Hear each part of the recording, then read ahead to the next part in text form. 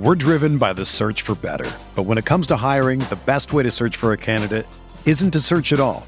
Don't search, match with Indeed. Indeed is your matching and hiring platform with over 350 million global monthly visitors, according to Indeed data, and a matching engine that helps you find quality candidates fast. Ditch the busy work. Use Indeed for scheduling, screening, and messaging so you can connect with candidates faster.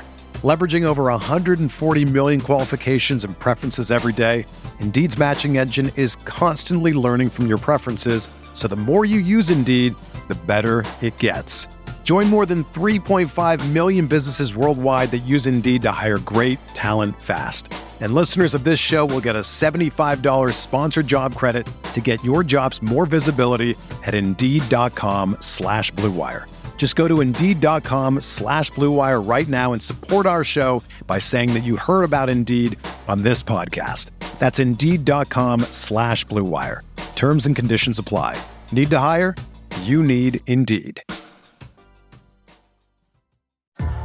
What's up, y'all? It's Drewski, and I've teamed up with Mountain Dew to produce a hilarious new basketball podcast called The Dew Zone with Drewski. Learn the backstories of your favorite ballers and celebrities like Jamal Murray. Did you have like a favorite team? Was it the Raptors at the time or no?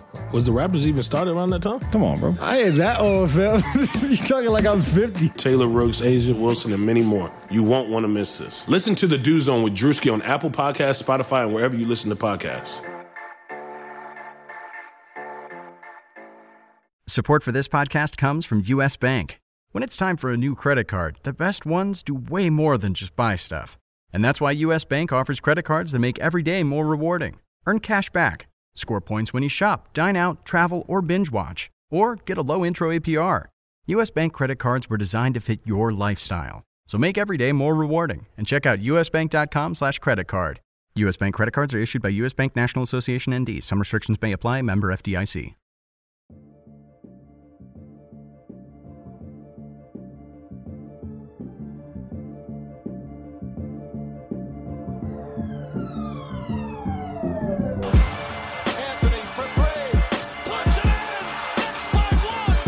To be honest, I would put myself in the same category as D-Wade. Now Artest jumped over the scorer's table.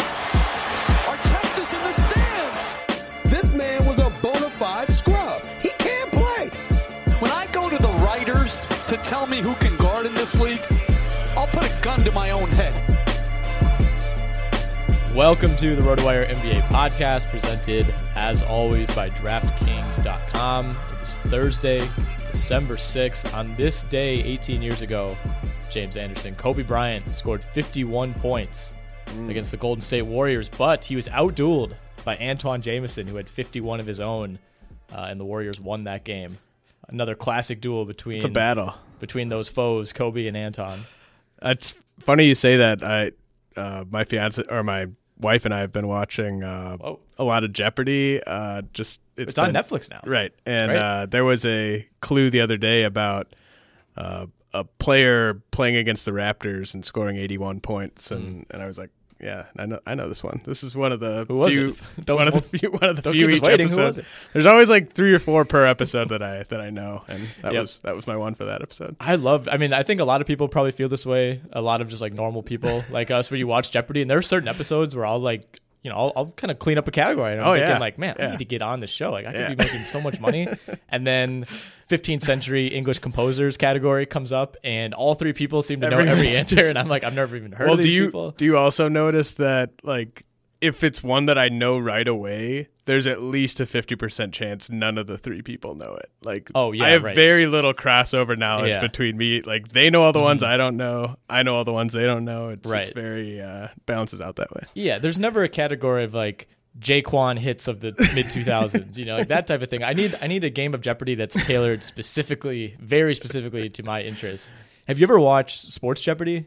No. It's hosted by Dan Patrick. I kind of thought it would be like a little hokey at first, but it's the exact same format as Jeopardy. They must have some sort of licensing deal. I think it's available on like the Crackle app. We're not sponsored by this, but it's actually pretty good. The questions are like the perfect level of difficulty. Sure. Kind of harkens back to like those old shows on ESPN2, like Stump the Schwab, the 2-minute drill. Well, stuff Stump like the that. Schwab actually had some pretty tough ones. Oh yeah, no, right? for sure. And this does too. So easier or about the same as the trivia question you gave me the other day, which I thought was one of the great in-office trivia questions we've had. Which it's topical. I told you straight up that the way things are trending in about a month or 5 weeks, I'll be making a case for Luka Doncic making the All-Star team, and you were like, well, let me do a basketball index search on this, and you turned up that there were, 7 players in the past 30 years to make the All-Star game as a rookie? Yeah, I'm trying to rerun that right now. There were a bunch of players in the history of the league who have made the All-Star game as a rookie. I think what we were initially talking about was All-NBA. I think because we were discussing who we would put on first team, and you hopefully jokingly said Doncic, and I was like, okay, clearly that's not going to happen. Like I don't know that a rookie's ever made first team All-NBA because the search index on Basketball Reference doesn't have that. But my guess is that probably back in the day, like Wilt Chamberlain, Kareem would have been pretty tough to keep off those lists. But it does let you look at rookies really quickly, who are all-stars, obviously, in their first year. So there have been 7 in what I would deem like the semi-modern era of like coherence for me with basketball. And you can go a little further back. Like in the 80s, you had Buck Williams, Kelly Tripucka, Isaiah Thomas, Ralph Sampson, Hakeem, MJ, and Patrick Ewing were all all-stars as rookies. But starting with the 1990 All-Star game on, there have been 7 players who have been all-stars in their first season. The caveat is a few of these guys weren't exactly rookies. David Robinson, for example, took 2 years off after college. He made the All-Star game. I would say Yao Ming's the ultimate example. Yao Ming made the All-Star game. And when he made the All-Star game like 3 years after he retired. Right. But I mean, like he came over just right in the middle of his prime, basically. He was 22. But yeah, I mean, he had already been a pro overseas. Who was the other one too? Blake Griffin. Blake Griffin, right. Yeah, so Blake, obviously sat out his rookie year, but that one to me is a little more legitimate. Like that would have been like Simmons making it last year, which that's hard to do. My argument for you for why Doncic will not make the All-Star team, deserving or not, 1, he's in the West. 2, the East had like 7 injury alternates last year, and they did everything they could to keep Simmons out. And I would argue that Simmons was having at least as good of a season, if not better, statistically. I think Simmons at the time was like, the hype train was bigger, and the hype train is huge for Doncic, but I think it was slightly bigger for Simmons just because of how good the Sixers were, how bad they'd been before. And if he couldn't get in that Eastern Conference field with all those injuries, there's no way Doncic is getting in the West. I would say the bigger argument against it is just the process for how reserves are selected. Like, it's not like sports writers voting on this or fans voting on this. It's coaches and players aren't going to vote him in, and coaches just don't vote rookies in. I don't think the EuroLeague coaches get a vote. Yeah, so like it's just there's no way that the people that could put him in are going to put him in. Do you think he's well liked by coaches and players right now? I would say it's probably 50-50. Like some people probably like the fieriness, other people probably think he's cocky. I mean, I think there are a lot of younger players that are probably just jealous. Yeah. I think coaches probably universally love his game, but I think coaches also universally don't like to reward young players for anything. So that's kind of how I would read that. So I said to you yesterday that Doncic needs to ditch the T-shirt. I think he might be wearing it. It's probably one of those like shoulder shirt things that a lot of players wear. Henson, Davis.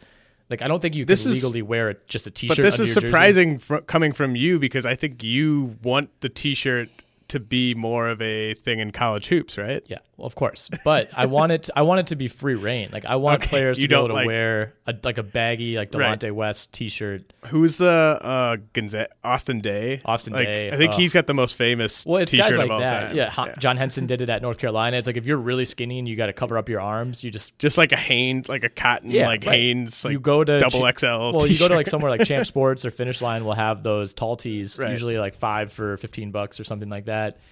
Yeah, I would like that. I think there are certain players who would certainly be wearing those. You want to rewind it to like 2008, the whole league would have been wearing them.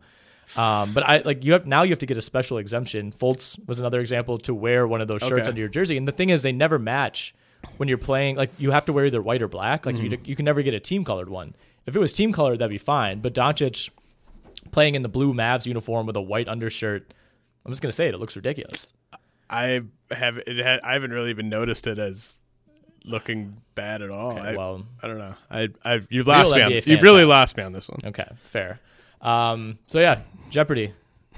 Great show. Not great for sports usually. I was watching one the other night where the question, and this backs up what you said earlier, the question was which NBA team features a leprechaun in its logo? No one even attempted to answer. There was one in the episode I was watching last night. It was like fiery coach at Indiana who won multiple like national championships and nobody buzzed in. Yeah, Crean never won one. I actually watched that 30 for 30 the other night. Very good. Bob Knight was obviously before both of our times, like his prime. Even more of a psycho, I think, than I realized. You know, I got like, to me, Bob Knight was the Texas Tech coach who used to coach at Indiana. Like, I didn't realize how much pull. Like the documentary did a really good job of kind of setting the scene for like it kept kind of hammering the point home. Like he was the most powerful man in the state of Indiana at any level. You know, more so than the school president, more so than the governor, more so than senators. Could you argue that like in the past 50 years, no sports figure would have done worse or would have been more like negatively impacted by like just the way social media is and like cell phones and like just the news cycle and just the way that like our society's kind of come around on kind of obvious social issues and stuff like that. Like he would have lasted like 2 days. Like they would have had to fire him like 2 days into his initial tenure. Well, that was part of the kind of storyline too, is like a big reason why, you know, he didn't have the success in the 90s that he did in the 70s and into the mid 80s was that he just like couldn't relate to kids whatsoever. Like he operated in 1998 the exact same way that he did in like 1968. Mm-hmm. But yeah, I'm trying to find the quote right now. Like I don't even want to read it because it was so ridiculous, but there's a quote in there where he talks about like he was like defending sexual assault basically, which is like an insane stance at any point in history. It was crazy at the time. And like, could you imagine if this was in 1988, I think he said that he compared like getting blown out in a basketball game to being sexually assaulted on a nationally televised interview with NBC. And like nothing really happened. Like I think he got, you know, a couple articles were written about it and then it was totally fine. Like that would be a 3-week long story if that happened today. But yeah, Bob Knight, not a guy I would have wanted to play for. No. Not at all. Effective, but not my type of coach. So we won't name names, but someone tweeted earlier this week that it would be really cool if the NBA, as a gesture of gratitude, I guess, put Vince Carter, Dwayne Wade, Dirk Nowitzki, you know, maybe other players in the All-Star game, just as kind of a farewell. It'd be way cooler to put those guys in. This generated mixed reviews, this take. I think you and I both feel that it was a terrible take. And as much as I would like to honor those guys in some way, I think depriving three players... Trust me, they're going to get honored. Right. Dwayne Wade's been honoring himself on Instagram every single day. They're going to go into the Hall of Fame. Like There's plenty of opportunities for those guys to get honored. Oh, that would be brutal. Like, there are certain players, like Kobe got into the All-Star game his last year, right? Had no business being in there. Yeah. But he's Kobe. So that one I actually was in favor of just for the spectacle because like bad Kobe is like hilariously fun to watch in a setting like that. Whereas these three guys, like they're not comically bad. They're just bad and like wouldn't add anything to the game. Yep. Correct. So, I mean, we both feel that's a ridiculous idea. Obviously, it's not going to happen. What I think should happen, though, if Carmelo Anthony's unsigned, play in the celebrity game. Yes. Melo to the celebrity game. That'll be his next game in an NBA uniform. This is one of my favorite ideas that we've ever come up with. Really, I mean, in the history of RotoWire, probably. It would just be the funnest thing ever. But like with the stipulation that he has to try and like take it seriously, like no question he would. You know, no like just kind of half-assing it. Just like, you know, get that mismatch on Michael B. Jordan, like back him down into the post, like up and under. Like, and really just kind of like be proud of himself after it. And boxing out Justin Bieber, like, give me that shit. Get off me. Like telling people to clear out while he like tries to cross someone up. And then like one of my favorite like images to think about is like he pulls the James Harden where he like breaks someone's ankles and then stares at him like forever and then misses the wide open three. Pick me up. Get mine. Yeah, so we need that to happen. I don't think it's totally out of the question. Mean mugs after like getting a putback Right. layup. Exactly. Yes, shouting match with whoever's the coach. I mean, I think there are endless possibilities here. So yeah, I just kind of want to get that out there. Yeah. You know, I hopefully- mean, for all of our listeners that are tight with Melo, maybe float this to Melo's camp and it's a way back in. We'll see. You know, he plays well in the celebrity game. Maybe a Right. team picks him up, gives him a 10-day. Right. We'll see. You know, prove people wrong. Yep. Prove all 30 teams wrong. So like I said at the top, we are brought to you once again this season by DraftKings. And once again, we have partnered up to bring you free RotoWire 6-month memberships. All you have to do is go to rotowire.com/DraftKings, sign up for a new account, make a deposit of at least $10, at which point you will then get 6 months of access to all tools and sports on rotowire.com. That includes DFS lineup optimizers, weekly rankings, premium articles, full season draft software, baseball outlooks that James has been working tirelessly on. You get all that for $10, and you can go and take that $10, use it on DraftKings.com, win even more money. Again, go to rotowire.com/DraftKings. Just follow the instructions on that page. rotowire.com/DraftKings. Eligibility restrictions apply. New DraftKings users only. See DraftKings.com for details. So we kind of missed the Patino watch on Fred Hoiberg. They pulled the wool over our eyes and kind of covertly did this, kind of knowing that it would be almost a full week before we could record a podcast. Strategic move. I mean, Yep. I thought Duck it was in the very well media. played by them. Yeah, you kind of real recognize real type of situation.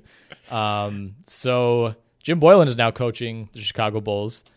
I think they're still on Patino watch. I think he's on Patino watch. Like you said to me earlier this week, like if there's anybody who could get 2 coaches fired in one season, it would be Zach LaVine, and I think by extension, Jabari Parker. Yeah, Levine's quote after Hoiberg got fired was really awesome. Just kind of like, it's tough, but there were just things that were kind of out of his control. Like Just wish there was something I could have done. Like me, like I wouldn't listen to anything he said. So that's kind of the way it goes. Yeah. So yeah, you could tell Levine was pretty broken up about it. But then Boylan comes in and like he basically was like, this is kind of a Coach Carter situation. He just took over and was like, we're out of shape. And the next day they held practice and practiced for 2.5 hours and then ran suicides after. So I'd just like to take this moment to send some prayers up for Jabari Parker. This is a worst case scenario for him. He'd been kind of skating by. This these is not what he first signed 25 up for at games. all with this He has to be in 2-year shape. deal. Yeah. Expectations now. What is there another team on Patino watch right now? I think Dave Yeager is kind of on permanent Patino watch with the Kings. Did you want to say anything more about the Hoiberg thing, or is it like? I mean, the problem is it happened like a week ago. Yeah, right. I just think it was so kind of Bush how they did it right when their best players were coming back. Like It was just kind of like, well, now that you actually have a chance to win games, no. You're well, you could like the reaction from Bulls, smart Bulls people was basically like, Jesus Christ, like come on, like it wasn't we're defending Fred Hoiberg. It wasn't we're defending the front office. It was basically that. Like this is just another in a line of weird ways to go about business by the Chicago Bulls. So like, I don't know. It just seems like it wasn't the right fit. But everyone pretty much universally agrees that he was never really given a fair chance. Right. So moving on to other teams that could be on Patino watch. So I see in the outline that you list the Kings. I assume this is just because of the widely reported disagreements between coaching staff and the front office with, like, obviously Dave Yeager, I think, is following the Ty Lue blueprint to a T where, he's not going to help the Kings be bad only knowing that inevitably he's going to get fired at some point. He's going to try to win as many games as he can.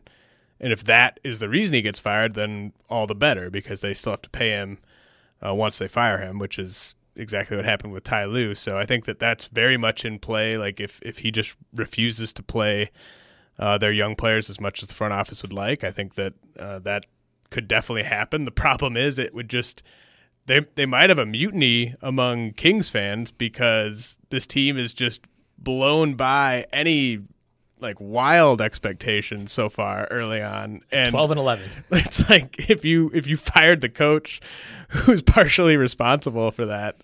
Well, the message you're basically sending is stop winning. Yeah, right? stop winning. Like stop winning. But like, what I don't- we're taking too much heat for that Bagley pick, so you're going to need to like up his usage to 40%.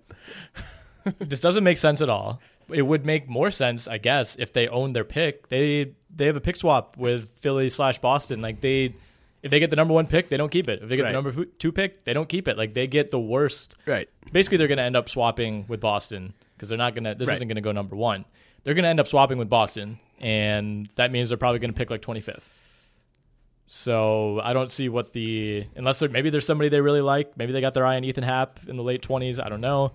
It just doesn't make any sense to try to lose when there's for the first time, or like, the one time in the last decade and a half when you don't want to lose. Is there any recent precedent for a coach kicking a front office official out of practice and not eventually getting fired? Yeah, kind of a crazy move, and I think I respect it. Yeah, I know. I mean, he's trying just as hard as Ty Lue. Like there's no way he's going to come off looking worse for this, right? Like he's already. I mean, he's got to be on the very short list for Coach of the Year candidates.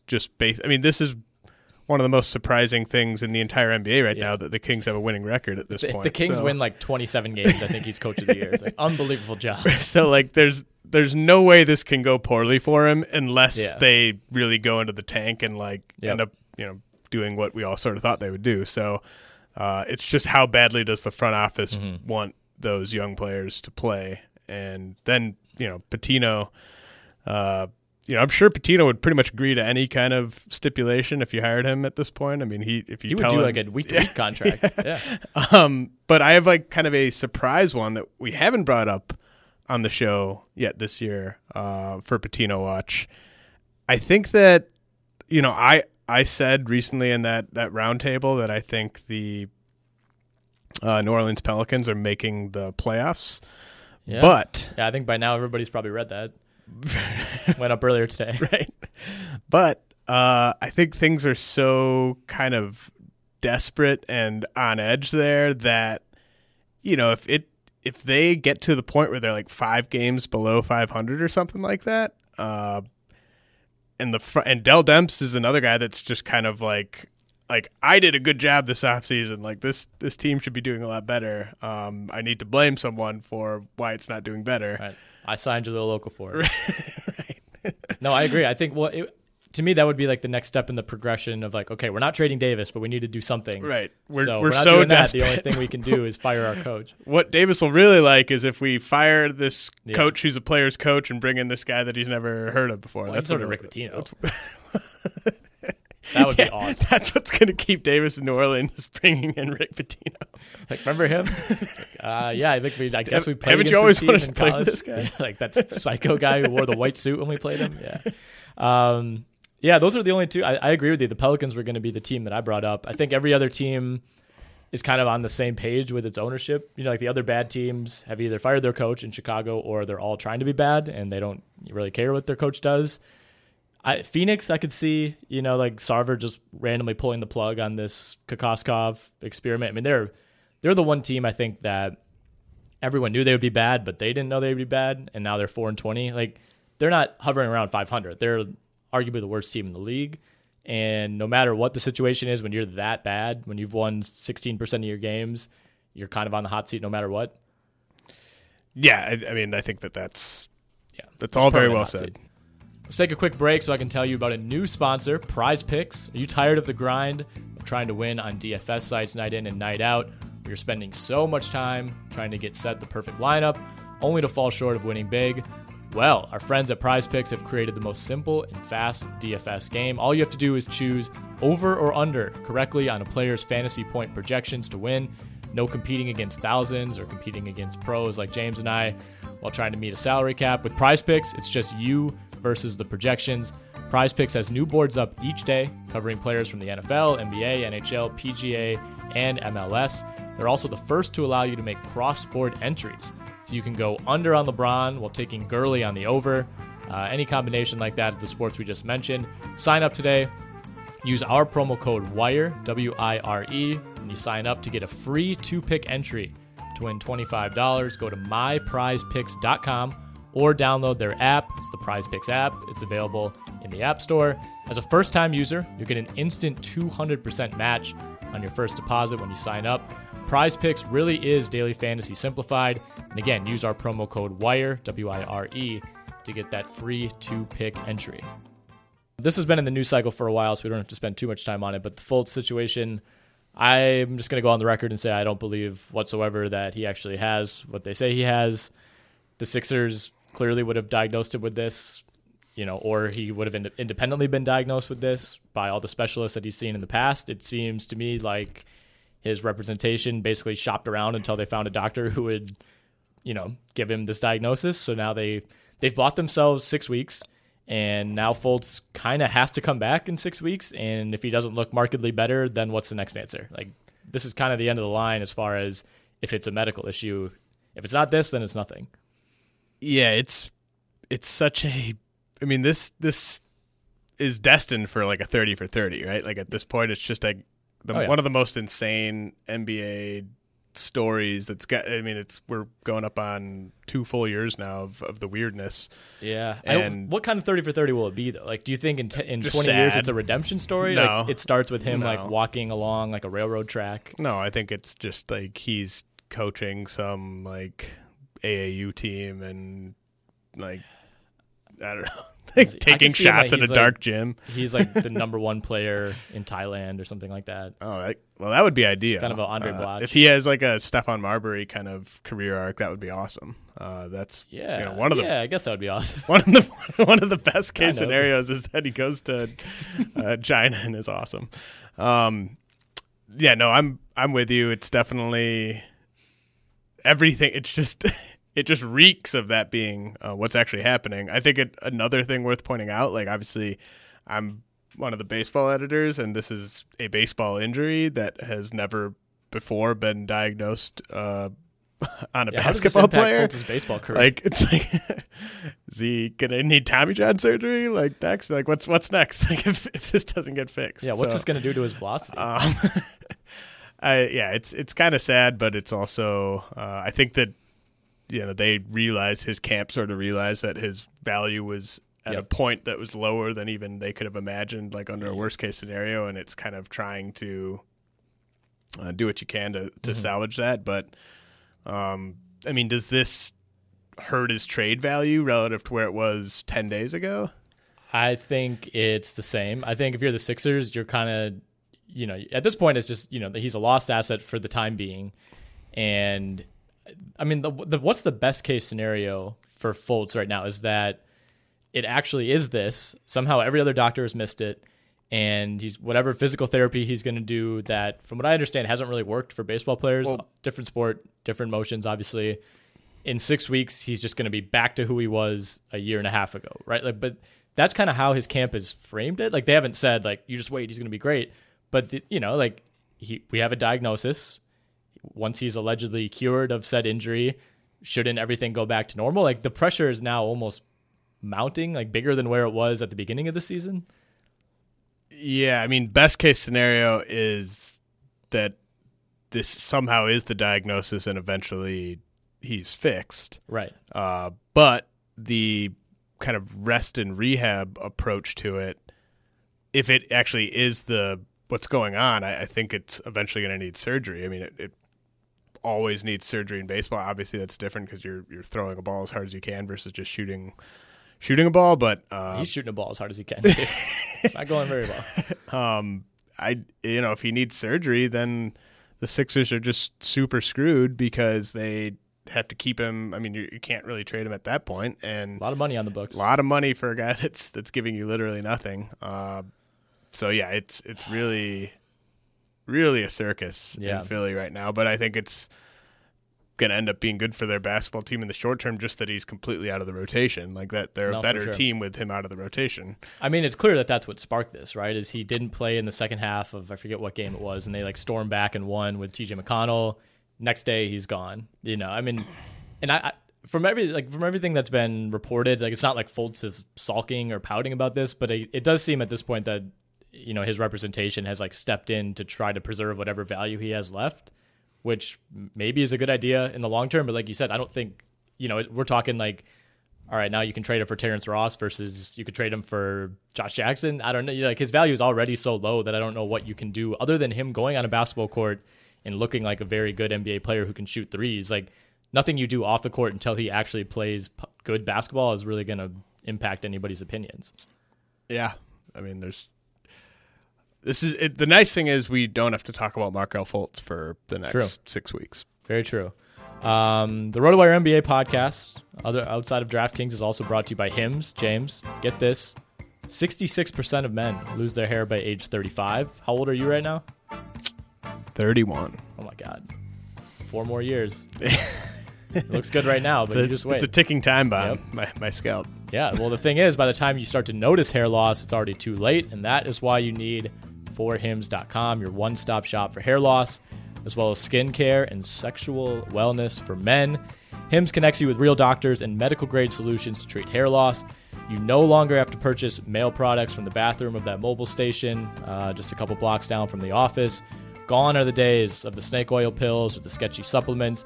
Everything with Hims is quick, it's professional, and they'll ship their products directly to your door. No waiting room, no weird chats with your doctor. All you have to do is go to their website, forhims.com, and if you order now, our listeners will get a trial month of Hims for just $5 while supplies last. Again, go to hims.com/RWBasketball. That's forhims.com, forhims.com/RWBasketball. forhims.com/RWBasketball.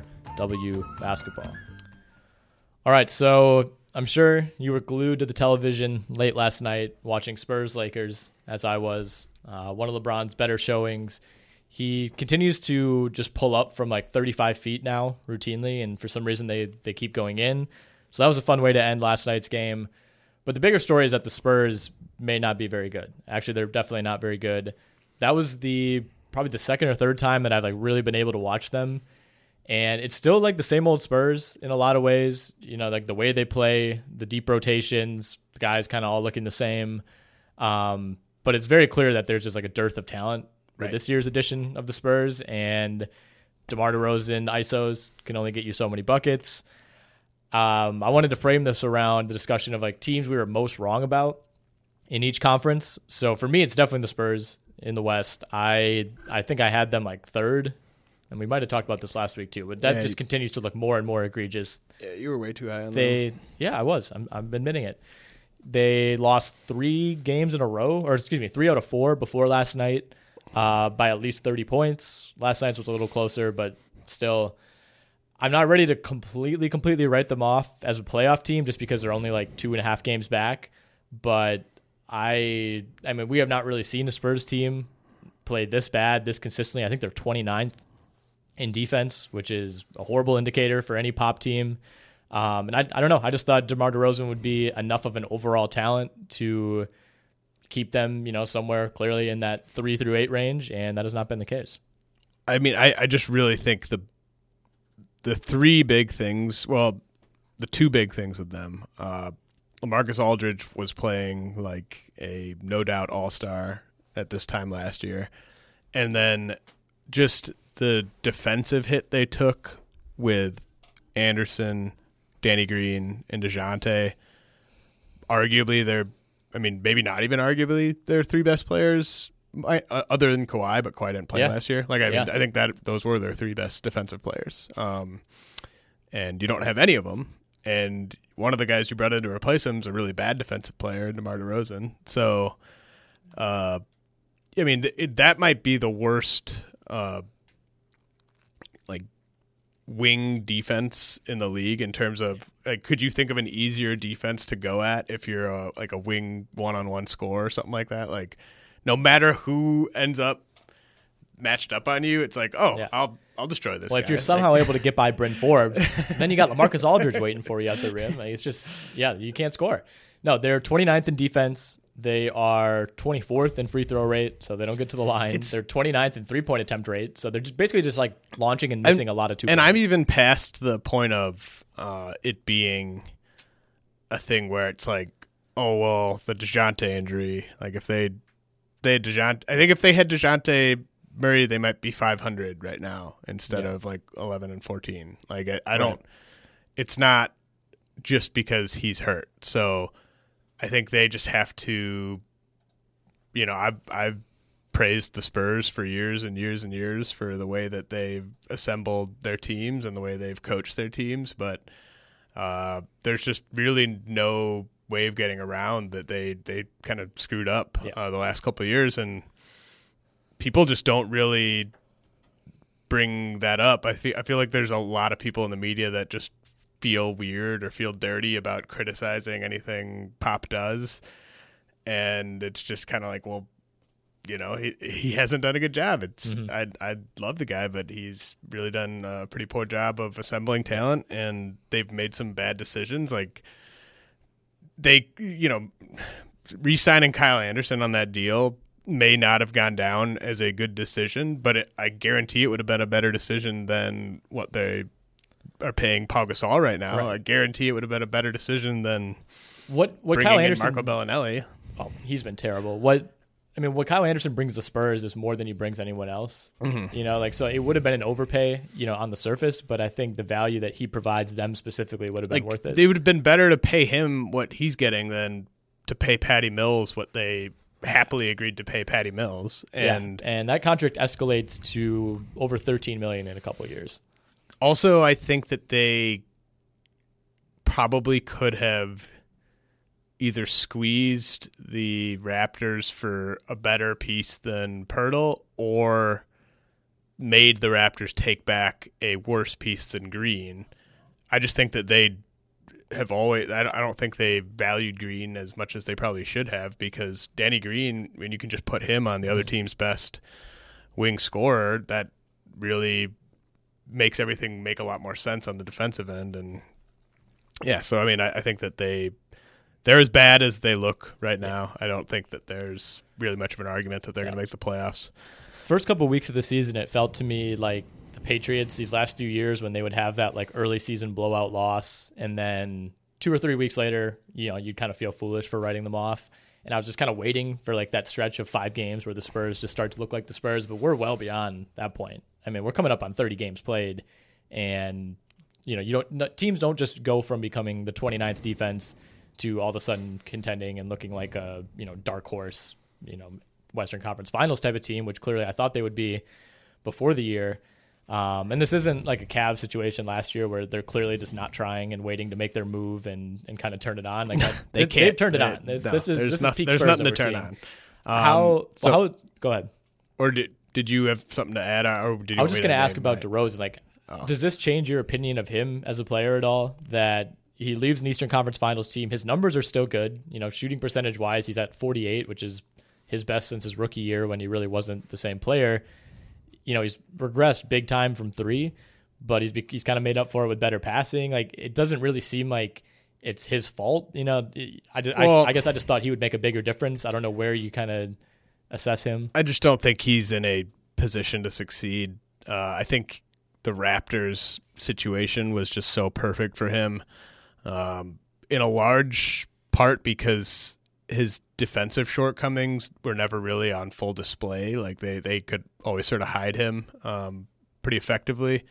And now he's being asked to be like a stopper out there, which he was never asked to do in Toronto. So everyone's kind of getting a full-on view of just how bad of a defender he is. The team I was most wrong about in the West, like it's so early, and there are definitely some options here. The Kings are an option. You thought they'd be better?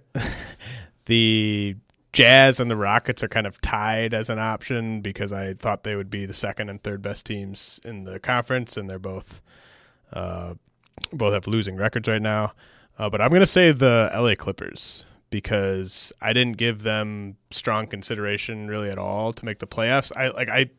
We talked about it before the season. Like, if the Clippers had been in the East, I would have had them in my top 6, like without any question. Like, I would have had them pretty close to the Pacers for being the 5th best team in the East. I just thought the West was too deep, and they were behind teams like the Spurs and the Timberwolves and teams like that as teams that I thought were still going to even miss the playoffs. So the fact that the Clippers now seem kind of on a, I mean, what type of playoff odds would you give the Clippers right now? They're 16-8. They are 6th in the NBA in net rating. I mean, you set the table pretty well as far as what the expectations were. To me, it's kind of up to them. You know, they're not a team where you're like, if they want to, they can win the finals. Like, clearly that's not the ceiling.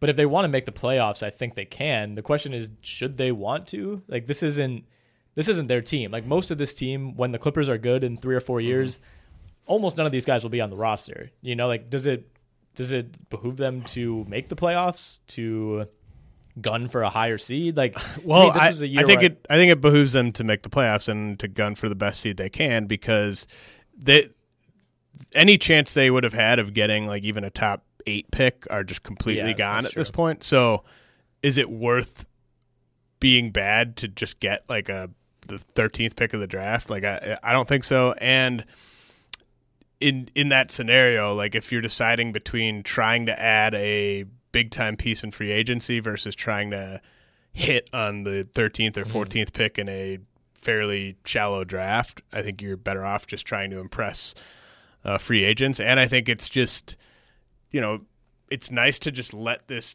whole team kind of play you know, as well as they possibly can, and then make decisions in the offseason about which guys you want to build around, because they have some young guys. They have some, you know, Tobias Harris could be, I don't know, like the 3rd best player on a really good team. Danilo Gallinari, he's like number 1 on a pretty good team right now. Yeah.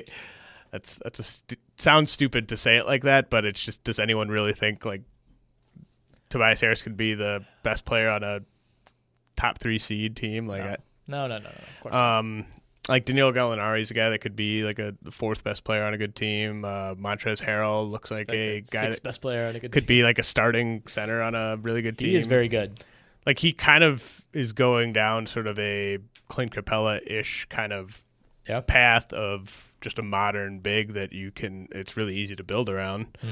So they just have a ton of and like Shea's obviously part of the long-term equation. So they just have a lot of interesting pieces that they might bring back, even if they're up for free agency after the season. And they have a lot of pieces that might attract a free agent that's on the market. Because if you're deciding between like a terrible Knicks team or a Lakers team that seems kind of weird, or a Clippers team that finishes with like the 4th or 5th seed and is in LA, and you're the instant star if you go there, that's pretty appealing.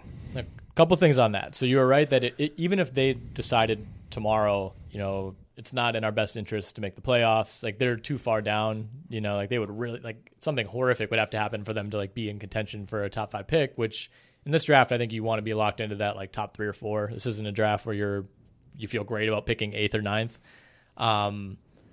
But with them, like, I think their move, if that's the course they want to go, and it's really, really tough to justify that for any team, you know, to like pull the plug. And maybe we'll get to this with the Mavs in a little bit, because they're in somewhat of a similar spot, especially with the start that the Clippers have had, and with the last like 40 years of Clipper history, that all adds to it. But the move for them wouldn't just be like bench Tobias Harris. It would be trade Tobias Harris, or, you know, try to trade Lou Williams, or trade Patrick Beverley. You know, like, you pick up a couple draft picks, maybe you pick up a young player instead, because like I totally get what you're saying about them being a free agency destination. And, you know, if you finish 5th in the West this year and then you add Kawhi Leonard, you know, things look pretty good in 2019-20. But Tobias Harris is expiring. Gallinari has $22.6 million next year, and then he's expiring. And at that point, you know, I don't really know what he is. Gortat's expiring. Avery Bradley has a team option, I believe. Like, Lou Williams, Shai Gilgeous-Alexander, and Jerome Robinson are the only guys on this team under contract beyond 2019-20.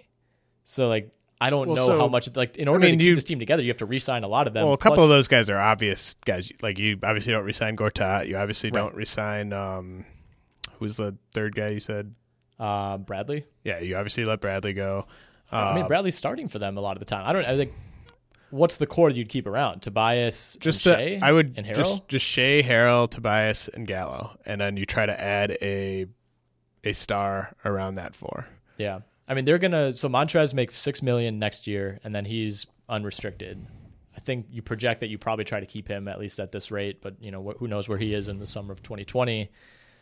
They're in a tough spot. I mean, I shouldn't say a tough spot. They're in a pretty enviable spot. This is what a lot of teams want, right? Like, you're going to be as in play as anybody next summer for free agents, and you're pretty good. You don't have to spend this whole year being miserable to get there. Well, they can keep building, like, if they make smart moves and smart signings and smart re-signings, they can just be a team that wins 50-plus games every year. Like, I don't think that is, as long as they just do smart things from here on out, they're in a position to be a 50-win team, which is something that most teams can't say.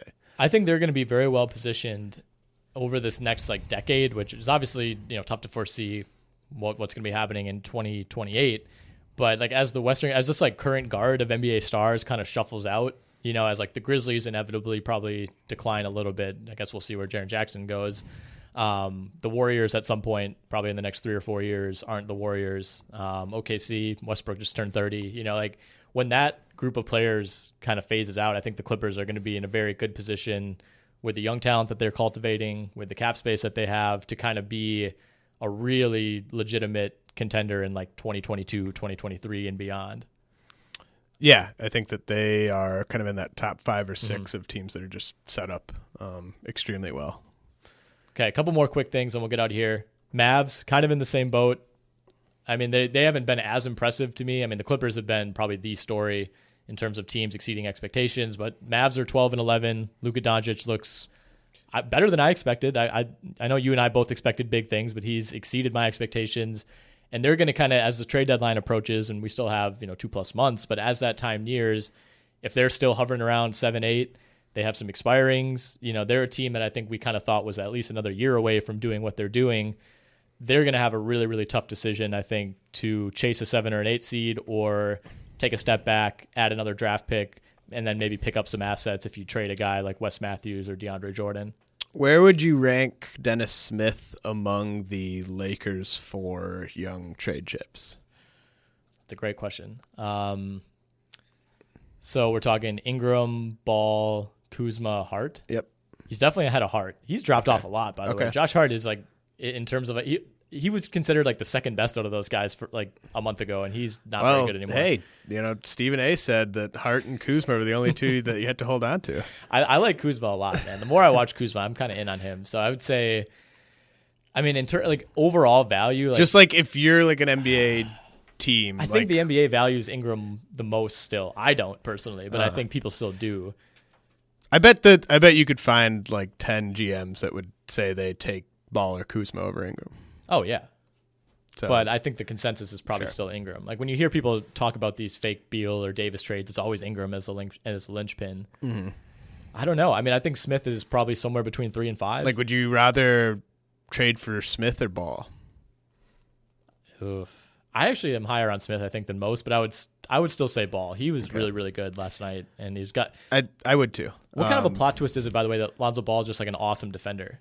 I mean, I think we thought he could be okay on defense, but everything about him and the way he plays, the off-court stuff, the guy with the boisterous father who's kind of this prima donna guy who's been on the radar since he's 13, all of a sudden. Yeah, but he got there were some Jason Kidd comps though, right? I think that was the main comp, yeah. Yeah, so I mean, Jason Kidd was an awesome defender.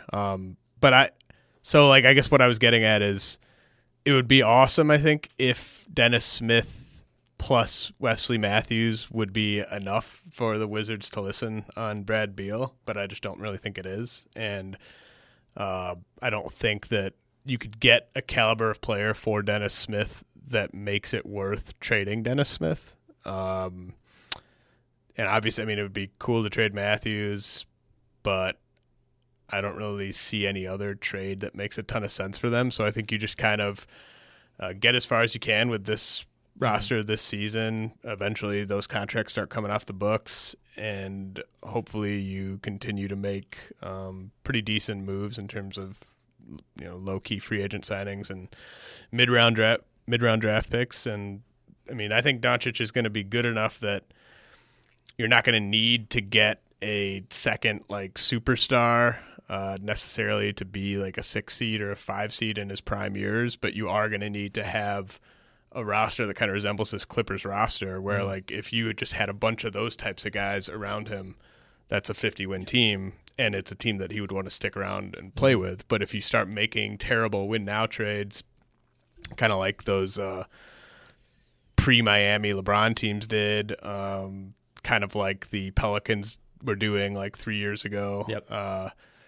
If you start doing stuff like that, then you risk losing him. And I think just the one objective has to just be do everything possible to keep him in Dallas as long as possible. I also think we're going to see the pendulum shift kind of back in terms of team building. Like the last few years, you've had to construct this super team to even have a puncher's chance at making the finals and beating the Warriors. And really only one team has even gotten there, and that's the Cavs. And they have LeBron. I think once the Warriors are no longer the Warriors, whenever that time comes, teams won't be rushing to like stockpile superstars. The Sixers obviously have probably the most top end talent in the East. You have 3 guys who are, all-star caliber players without question. But you look at the rest of the roster all of a sudden, and it's not like they're just blowing everybody out because they have 3 all-stars. We're kind of seeing things like the Raptors model is starting to look a little more attractive where, you have your superstar, you have a secondary star like a Lowry. Like that's the type of player I think that you're saying Dallas would need, right? Like you don't need to put Kawhi next to him, but if you can put a perennial all-star type of player in Lowry, I think that's the type of player you'll need over the next 10 years, whereas over the past 5 or 6 years, you've needed this insane team just to even get there. And once the Warriors are no longer this kind of overwhelming specter at the end, should the Mavericks have put a max offer sheet in front of Clint Capella? I don't know. I mean, he's looked really good, but he's one of those guys where it's like if his numbers are really great, but the Rockets still aren't winning a ton of games. But I think like he's just been by far their second best and second most consistent player. The Rockets are losing games because of players 4 through 12. Yes. Like that they're just and CP3 through 12. Sure. Well, when CP3 doesn't play, obviously that sucks. CP3 I think still contributes to winning when he's playing, but like DeAndre Jordan's terrible now, but he still is a really good lob catcher from Doncic. But if you had Clint Capella catching those lobs and playing really good defense, I think that's a huge upgrade, and it's just a player that fits really well with Doncic. Like I think you want like a lob catcher kind of in that mold, and then 3 shooters around him ideally, and you want a couple of those shooters to be really good perimeter defenders. No, I mean in retrospect, that I don't think they would be getting killed if they did that. I think they kind of wanted to keep their books a little cleaner, which is understandable. But one of these, who are they going to sign though? I don't know. But I mean, some of the options for them, you could either sell off, guys like Wes or Jordan at the deadline and, maybe get some sort of protected pick or, a younger player for Matthews. You're probably not getting like a top 20 pick for Wes Matthews. Or you could try to package, Dennis Smith with Wesley Matthews and try to steal a Bradley Beal or somebody like that. I would be trying to do that right. I would be trying to do that right now. I just don't think that the Wizards would do that. And I don't really think any of those players you listed get you a pick at the like I don't know which DeAndre. I don't know which playoff team is like, oh, DeAndre Jordan, he's gonna be the answer when we have to play like the Celtics, when we have to play the Warriors. Like I don't think so. Dennis Smith isn't enough of a chip. The best thing I can say about DeAndre Jordan is that he's on a 1-year deal. Like, and you don't have to have him on the team next year. And Dennis Smith, like I said, like we just talked about, like he's a better piece than Hart, and maybe he would not be better than the other 3 Lakers guys. So why would the Wizards take Dennis Smith and Wes Matthews? And why would they want to pair Dennis Smith with John Wall? Like that seems like the worst pairing of all time. Yeah. Is there anybody where you feel like, man, John Wall and that guy would be really good? Bradley Beal. I think Bradley Beal's the perfect player to pair with John Wall. They just hate each other. Oh, did you see last night? I actually haven't heard the clip. I just read this, that there apparently were fans like during a free throw were chanting at John Wall, "Brad Beal hates you," and it was like audible on the telecast at an away game. Yeah, in Atlanta. Okay, that's nice. I didn't know really Atlanta had that many fans at their games. That's pretty cool. Wow, your long-standing feud with the Atlanta Hawks continues. Okay, anything else you want to hit on? I'm going to assume probably not. No, I think that's good. Okay, we'll wrap this up then. We'll be back next week.